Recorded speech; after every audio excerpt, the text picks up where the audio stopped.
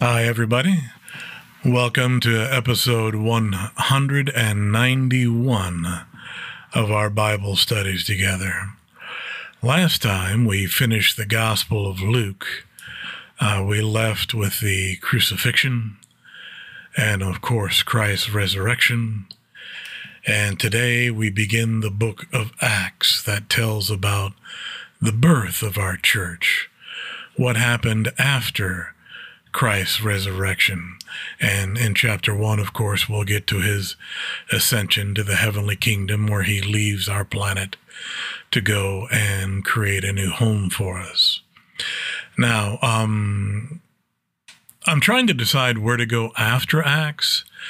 Some of you have been kind enough to email your thoughts of where you would like to go. My current thoughts are after Acts to perhaps go back into the Old Testament and start with Genesis. And then after Genesis, come back to the New Testament, maybe Matthew, then go back to Exodus and flip-flop back and forth. Feel free to email your comments. Go to goodfriar.com, click on Contact Me. I'm amenable to anything. But I wanted to start with Luke and Acts because Luke gave us a really good historical synopsis, culminating essentially stories from each of the Gospels into one large historical document. And we have to go through Acts because it is the sequel to Luke. And it gives us a sample of the birth of the church, something that's been forgotten. And as a matter of fact, before we get into Acts, I've made a few notes here.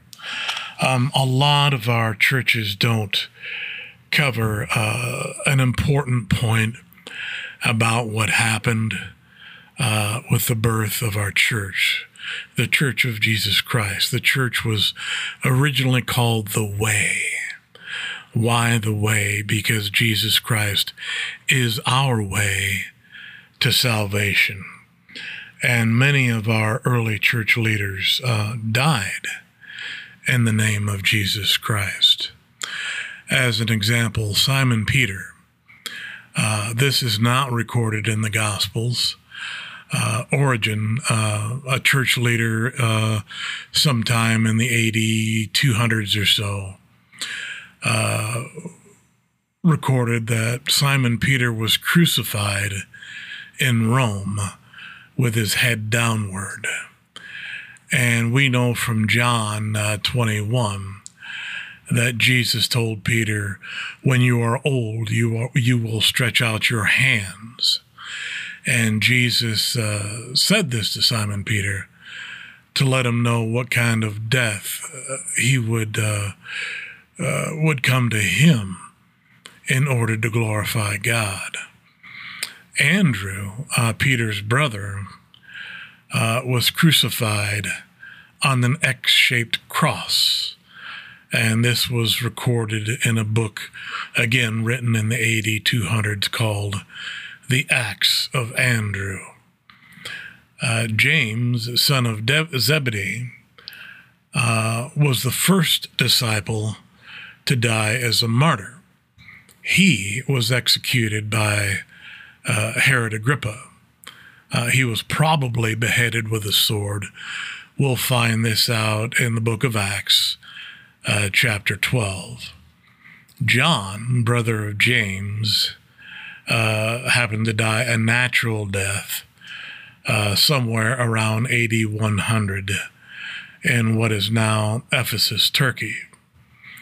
Philip was crucified in Turkey. That's a traditional recording. Bartholomew was skinned alive and beheaded after preaching in India, according to one tradition. But the martyrdom of Bartholomew says that he was stuffed in a sack and dumped into the sea. Thomas was speared to death in India after he started several churches there. Matthew was martyred with an axe or a sword in Ethiopia, according to many traditions. James, son of Alphaeus, was crucified in Egypt, according to one tradition, and another tradition has him in Iran. Thaddeus, Judas, son of James, was crucified or hacked to death with Simon the Zealot in what is now Iran, according to one story. Simon the Zealot was martyred with Thaddeus in Iran, according to one tradition. Another story says that he was cut in two with a saw. We know what happened to James Iscariot. I discussed that before, but Matthew chapter 27 and 5 records that he went out and hanged himself. Matthias, who was chosen to replace Judas, was stoned and beheaded, according to one story. So why am I sharing all of these with you? It's important to know how dedicated and faithful to Jesus Christ our original brothers were. Our churches today have become superficial at best. And that's why I'm trying, and I'm doing the best I can, but I can do better, of course, in recording these studies chapter by chapter, verse by verse, recording exactly what is written in Scripture and expounding on that for you, so that you can take to heart the words that God has recorded for us in order to understand what he wants us to know and how he wants us to live. And that's why I think it's important to go through Acts next. Hopefully it will open your heart to the glorious, glorious works of our early disciples and apostles, so that we can see how their faith went from, remember how we recorded in Luke that the disciples that spent all those years with Christ at first didn't believe he was resurrected. But when Christ came back and showed himself to them, and their hearts were filled with love and hope and joy at seeing our risen Lord and Savior, they knew who and what he is. Jesus Christ, Son of Man, Son of God, descended from heaven in order to put on this vile vessel of flesh, to live a life as we do, to understand what it means to be human, and to live that perfect life, to be our perfect sacrifice. These are the works of the men that were with Christ, and these are the works, as we will see, of Saul of Tarsus, who becomes Paul, one of the most prolific writers in the New Testament. Saul was the greatest persecutor of Christians until Christ, as we'll see, took hold of him on the road of Damascus and said, "Saul, Saul, why are you persecuting me?" And he blinded Saul and chose him to be one of his apostles. Christ took the greatest persecutor of Christians and chose him to be one of his own. And one of his own, Paul, became a great man of God, a great man of faith, wrote about half of the New Testament. And I thought it's important that you know these things before we begin, so that you can keep those facts close to your heart. What trials and tribulations these men of God suffered to bring forth the word, so that all future generations of man would have his word available to you. These men spread the gospel from the beginning. Okay? Keep that in mind as we begin. It is, of course, believed that Luke wrote Acts as well. And notice how he opens Acts just like he did the Gospel of Luke. He is recording again for Theophilus. Now, this writing occurred many years later. Some say 70 AD, some say 100 AD. That doesn't matter.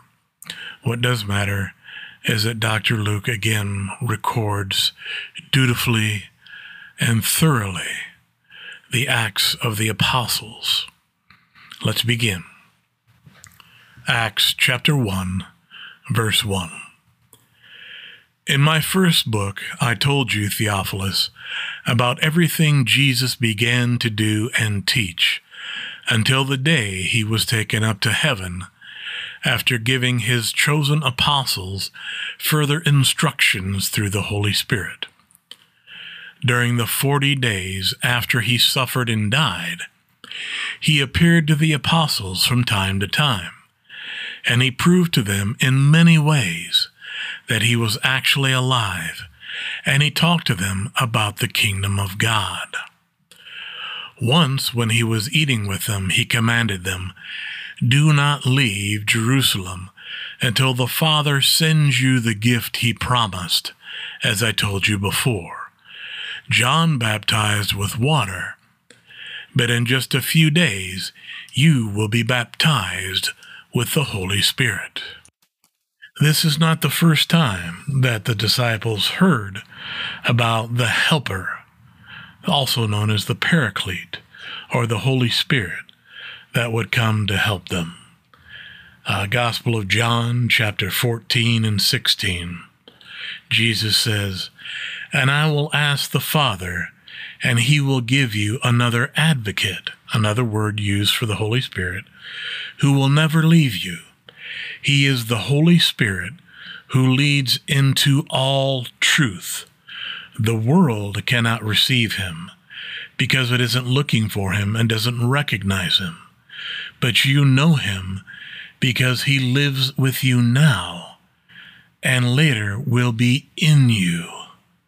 No, I will not abandon you as orphans. I will come to you. Soon the world will no longer see me, but you will see me. Since I live, you will also live." Luke, as a matter of fact, recorded something similar. Luke 24 and 49. "And now I will send the Holy Spirit, just as my Father promised. But stay here in the city until the Holy Spirit comes and fills you with power from heaven." Now, I could read to you a few other places, but you get the idea. Christ let his disciples know ahead of time. You see, what's happening here is the church for Jesus Christ, the church that the disciples, the apostles, are going out to create, is something entirely new. Okay? The church was not the subject of Old Testament prophecy. Jesus Christ was the subject of Old Testament prophecy. Now, what is the church? The church the church for Christ is composed of all believers from the time of Pentecost, and Pentecost is the day that the Holy Spirit is released on earth, to the rapture. So from Pentecost to the rapture, that is the body of believers that makes up the bride, which we are, of Jesus Christ. Christ will return as king at the end of the Great Tribulation. Okay, we know this, and we'll go over tribulation prophecy. Some believe in that the rapture will occur before the Great Tribulation. Some believe in the middle, some believe after. I am what's called a pre-trib believer because that's what the Bible teaches. Okay? So, first the rapture, then the Great Tribulation. After the Great Tribulation, Christ returns as king. He destroys all of his foes, and he sets up his reign over the earth. A good reference for that is, matter of fact, Psalms. Love the Psalms. Psalms 72 and 8. May he reign from sea to sea, and from the Euphrates River to the ends of the earth. Desert nomads will bow before him. His enemies will fall before him in the dust. The western kings of Tarshish and other distant lands will bring him tribute. The eastern kings of Sheba and Seba will bring him gifts. All kings will bow before him, and all nations will serve him. Okay?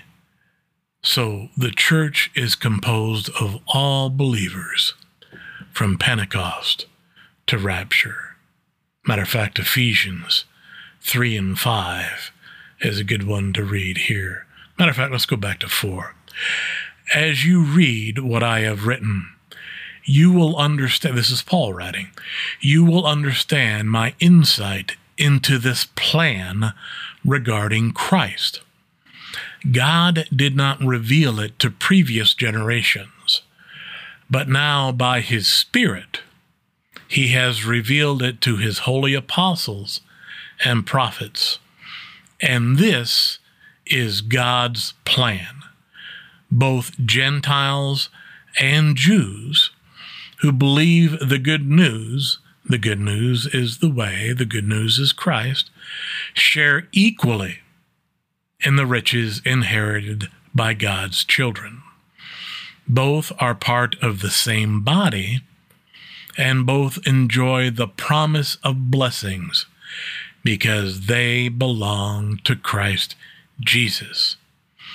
By God's grace and mighty power, I have been given the privilege of serving him by spreading this good news. So you see, ladies and gentlemen, we, as believers, are part of God's plan. We, whether you are a Jew or a Gentile, we all share equally in the blessings inherited by God's children. Why? Because you and I are all part of the same body of Christ. We all belong to Christ Jesus. Verse 6. So when the apostles were with Jesus, they kept asking him, Lord, has the time come for you to free Israel and restore our kingdom? He replied, the Father alone has the authority to set those dates and times, and they are not for you to know. But you will receive power when the Holy Spirit comes upon you, and you will be my witnesses by telling people about me everywhere, in Jerusalem, throughout Judea, in Samaria, and to the ends of the earth. Now, you see here how Jesus mentions, you will receive power when the Holy Spirit comes upon you. And just a few verses before, he says, don't leave Jerusalem because the Father is sending the gift, and the gift is the Holy Spirit. In verse 5, he said, John baptized with water, but in just a few days you will be baptized with the Holy Spirit. Well, what is Christ talking about here? When John baptized with water, John's baptism was outward and physical. Here, Jesus is letting them know that they would be baptized with the Holy Spirit. Baptism with the Holy Spirit is inward and spiritual. Okay? Remember, let's go back to Matthew chapter 3. This would be good. Okay, and this is John talking. Let's go Matthew, let's start with 3 and 11. I baptize with water those who repent of their sins and turn to God. But someone is coming soon who is greater than I am, so much greater that I'm not worthy to even be his slave and carry his sandals. He will baptize you with the Holy Spirit and with fire. He is ready to separate the chaff from the wheat with his winnowing fork. Then he will clean up the threshing area. We've gone over that before. Okay? And Luke is another one, of course. Luke 3 and 16. Matter of fact, let's go back a little bit. 15. Everyone was expecting the Messiah to come, and they were eager to know whether John might be the Messiah. John answered the questions by saying, I baptize you with water, but someone is coming soon who is much greater than I am, so much greater that I'm not even worthy to be his slave and untie the straps of his sandals. He will baptize you with the Holy Spirit and with fire. Okay, notice how Luke and Matthew sound pretty much the same. Okay, now baptism with the Holy Spirit is inward and it's spiritual. And that's what Christ is letting them know here. And of course, he's also saying it is their job to spread the truth about Christ being the means to their salvation. Verse 9. After saying this, he was taken up into a cloud while they were watching, and they could no longer see him. As they strained to see him rising into heaven, 2 white-robed men suddenly stood among them. Men of Galilee, they said, why are you standing here, staring into heaven? Jesus has been taken away from you into heaven, but someday he will return from heaven in the same way you saw him go. Now, here, these 2 men, when we were in Luke and the angels appeared, I went over different translations for you to show how the adjectives used to describe the angels in some translations were more colorful than others. But all of the translations here are very simple. This act of transcendence is amazingly subdued. Luke simply says, Christ is taken up into a cloud, and they couldn't see him anymore. A couple of men in white robes showed up, saying, why are you staring into heaven?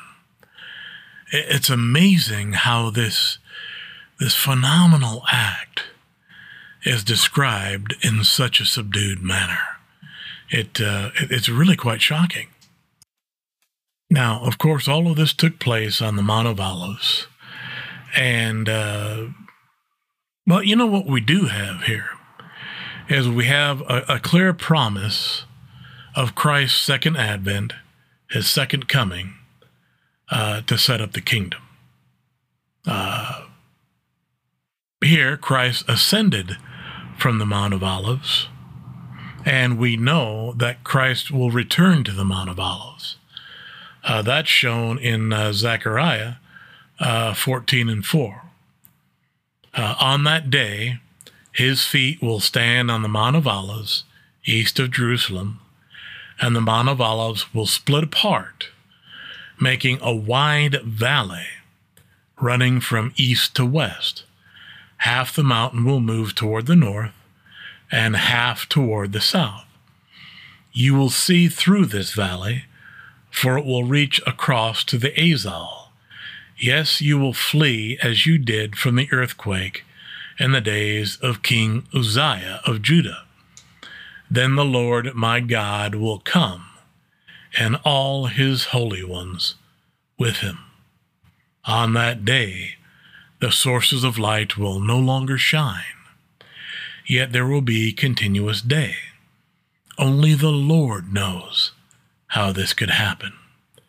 There will be no normal day and night, for at evening time, it will still be light. I could read more of that, but let's stop. We also know from here that Christ ascended into heaven personally, and we know he will return from heaven personally. That's recorded in Malachi chapter 3.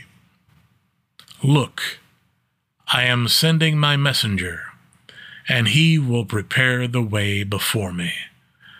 Then the Lord you are seeking will suddenly come to his temple. The messenger of the covenant, whom you look for so eagerly, is surely coming, says the Lord of heaven's armies. But who will be able to endure it when he comes? Who will be able to stand and face him when he appears? For he will be like a blazing fire that refines metal, or like a strong soap that bleaches clothes. He will sit like a refiner of silver, burning away the dross. He will purify the Levites, refining them like gold and silver, so that they may once again offer acceptable sacrifices to the Lord. Now, we know from here in Acts that Christ ascended from the Mount of Olives visibly. We know that he will return visibly. That's recorded in Matthew 24 and 30. And then at last, the sign that the Son of Man is coming will appear in the heavens, and there will be deep mourning among all the peoples of the earth, and they will see the Son of Man coming on the clouds of heaven, and with power and great glory. And he will send out his angels with the mighty blast of a trumpet, and they will gather his chosen ones from all over the world, from the farthest ends of the earth and heaven. Now, here on the Mount of Olives, he was received in heaven as he was raised at a cloud. And we just know from that verse in Matthew that he will descend on the clouds of heaven. We know that he ascended gloriously here from the Mount of Olives, and also from Matthew 24 and 30. We know that he will return with great power and great glory. Verse 12. Then the apostles returned to Jerusalem from the Mount of Olives, a distance of a half a mile. When they arrived, they went to the upstairs room of the house where they were staying. Here, as a matter of fact, this is the last time that all of the apostles are mentioned together. And as a matter of fact, this is the last time that Mary, the mother of Jesus, is mentioned. And that also mentions Jesus' brothers. James, of course, is one of Christ's brothers. I know that somebody emailed me once that somebody told them that Mary was a perpetual virgin. No, that's not the case. Scripture mentions in a half a dozen cases I can think of off the top of my head where Christ had brothers. Mary was the mother of the physical vessel that Jesus Christ resided in, the vessel of flesh. That she wasn't the mother of God. She was the mother of the vessel of flesh that Christ resided in. But Jesus did have brothers. So, yeah, Continuing with verse 13. Here are the names of those who were present: Peter, John, James, Andrew, Philip, Thomas, Bartholomew, Matthew, James, son of Alphaeus, Simon the Zealot, and Judas, son of James. They all met together and were constantly united in prayer, along with Mary, the mother of Jesus, several other women, and the brothers of Jesus. Now, there's something that needs to be pointed out here. It's a trick about helping yourself lead a good life, and a good life in Christ, and a good life with brothers in Christ, and a good church. And this is an example of where this translation of the Bible might not be the best, at least for this verse. Let me read verse 14 again. They all met together and were constantly united in prayer.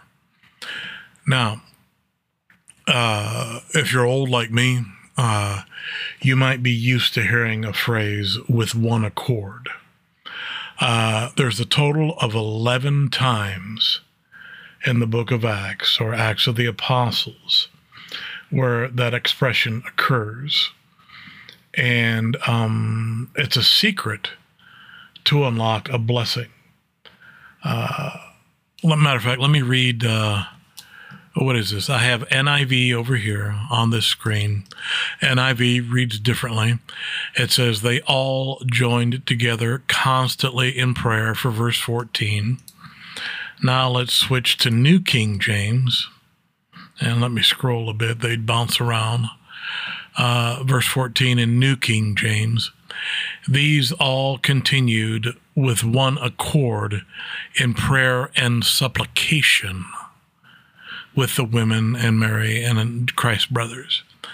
Now let me switch to King James. Here it is. King James says, these all continued with one accord in prayer and supplication. Now, New King James and King James does a really good job with phrasing that, and what, at least to me, makes the best sense about what is occurring.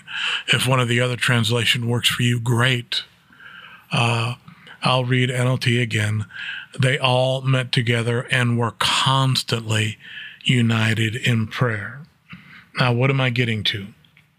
Where brothers dwell together, where brothers commune together in unity, God commands the blessing, life forevermore. What am I talking about? The best place to bring this up, and this is something you might want to bookmark for yourself, is Psalm 133.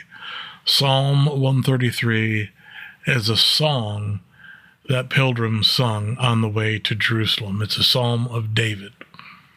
The NLT version reads like this: how wonderful and pleasant it is when brothers live together in harmony.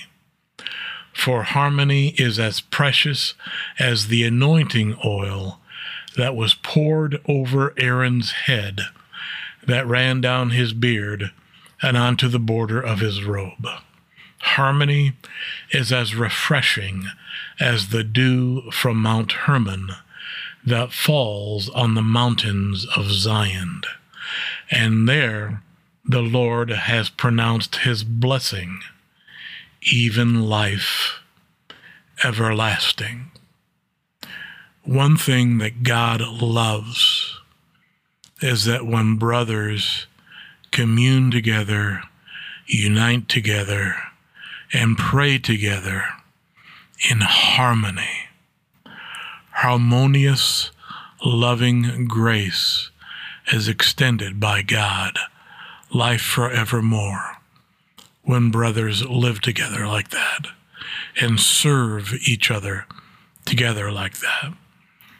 So often in churches today, there's bickering, there's jealousy, because people seek blessing from man, acknowledgement from man.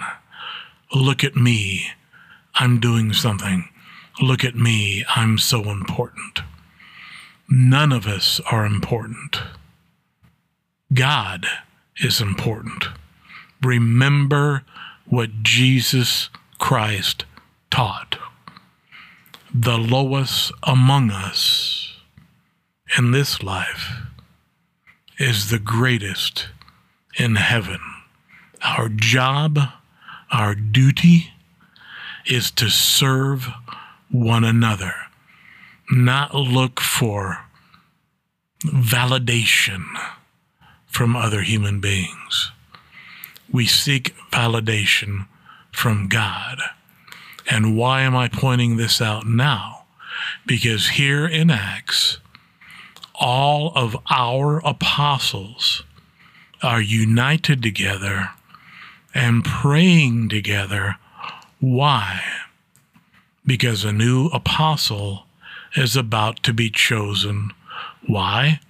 To replace the betrayer, Judas Iscariot. And after the new apostle is chosen, the blessing of the Holy Spirit from God Almighty will be poured down upon them. They, the apostles, are giving us an example of how we are supposed to live, how we are supposed to serve one another. It is the best example we have of what it means to be brothers in Christ. Okay, next is verse 15. During this time, when about 120 believers were together in one place, Peter stood up and addressed them. Brothers, he said, the scriptures had to be fulfilled concerning Judas, who guided those who arrested Jesus. This was predicted long ago by the Holy Spirit, speaking through King David.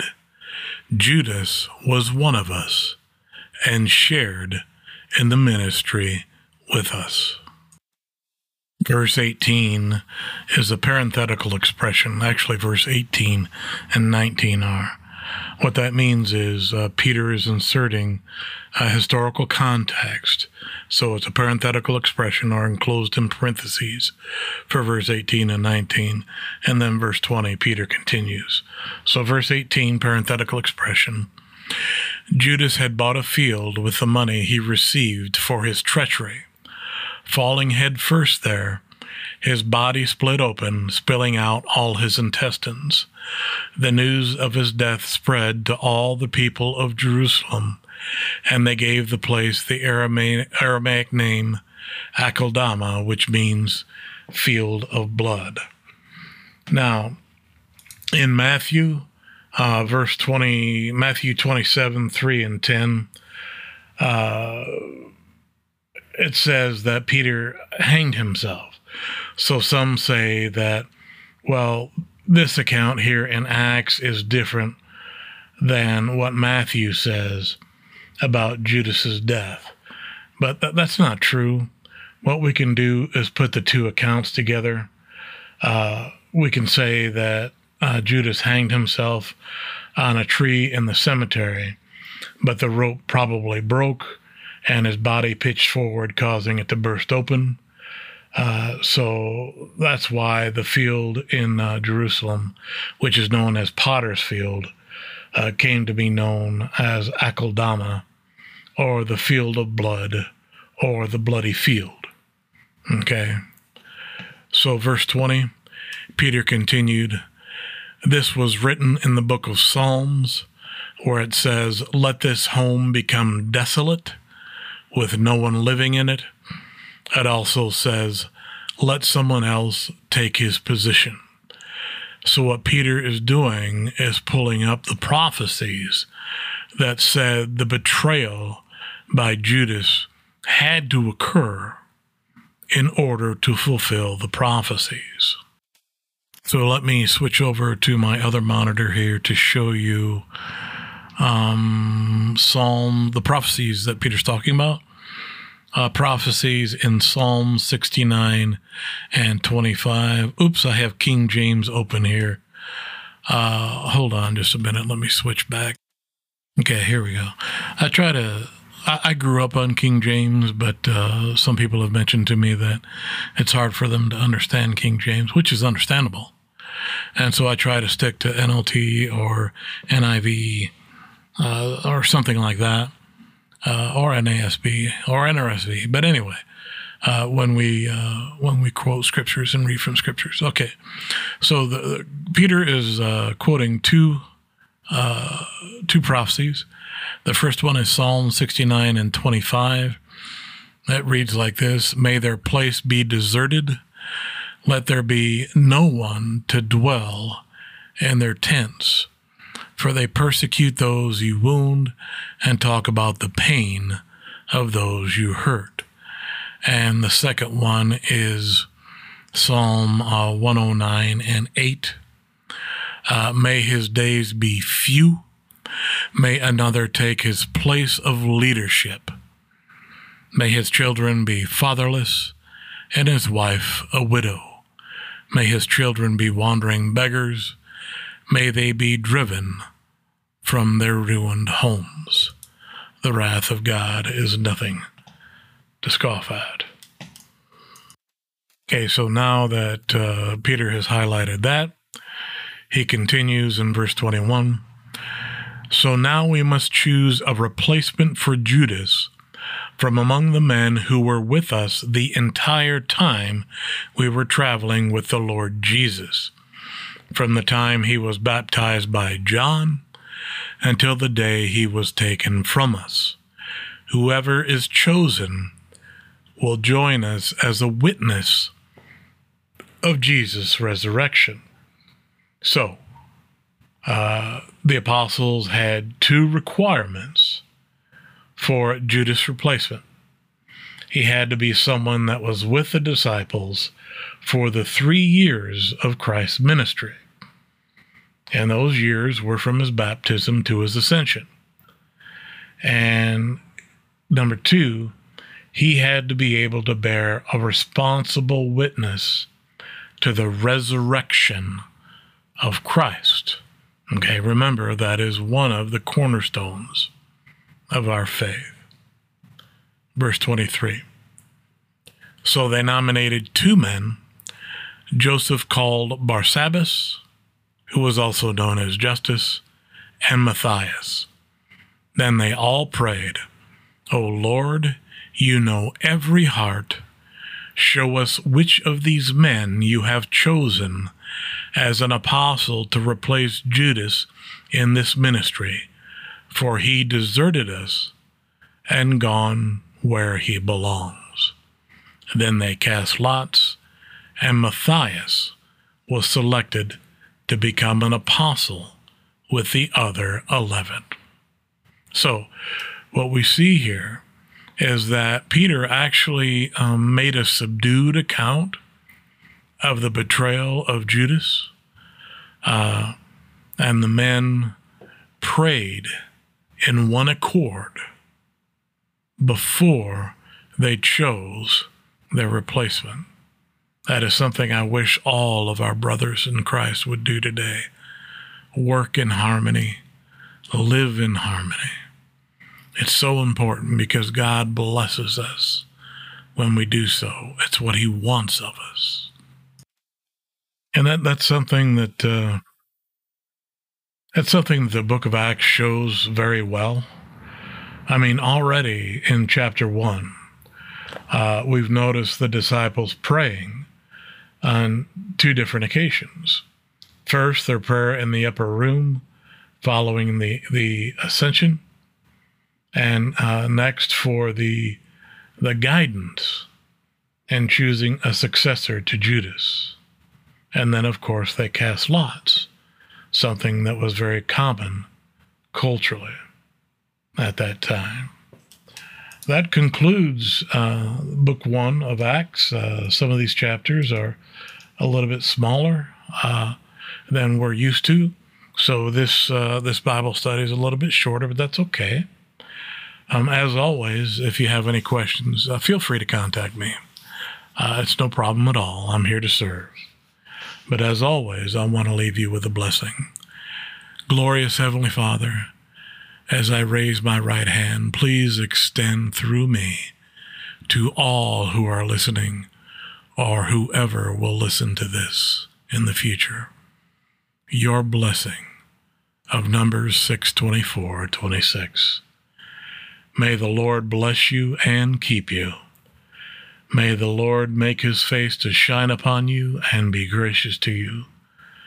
May the Lord turn his face toward you and grant you his peace.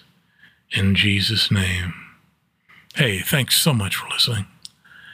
Until next time, God bless.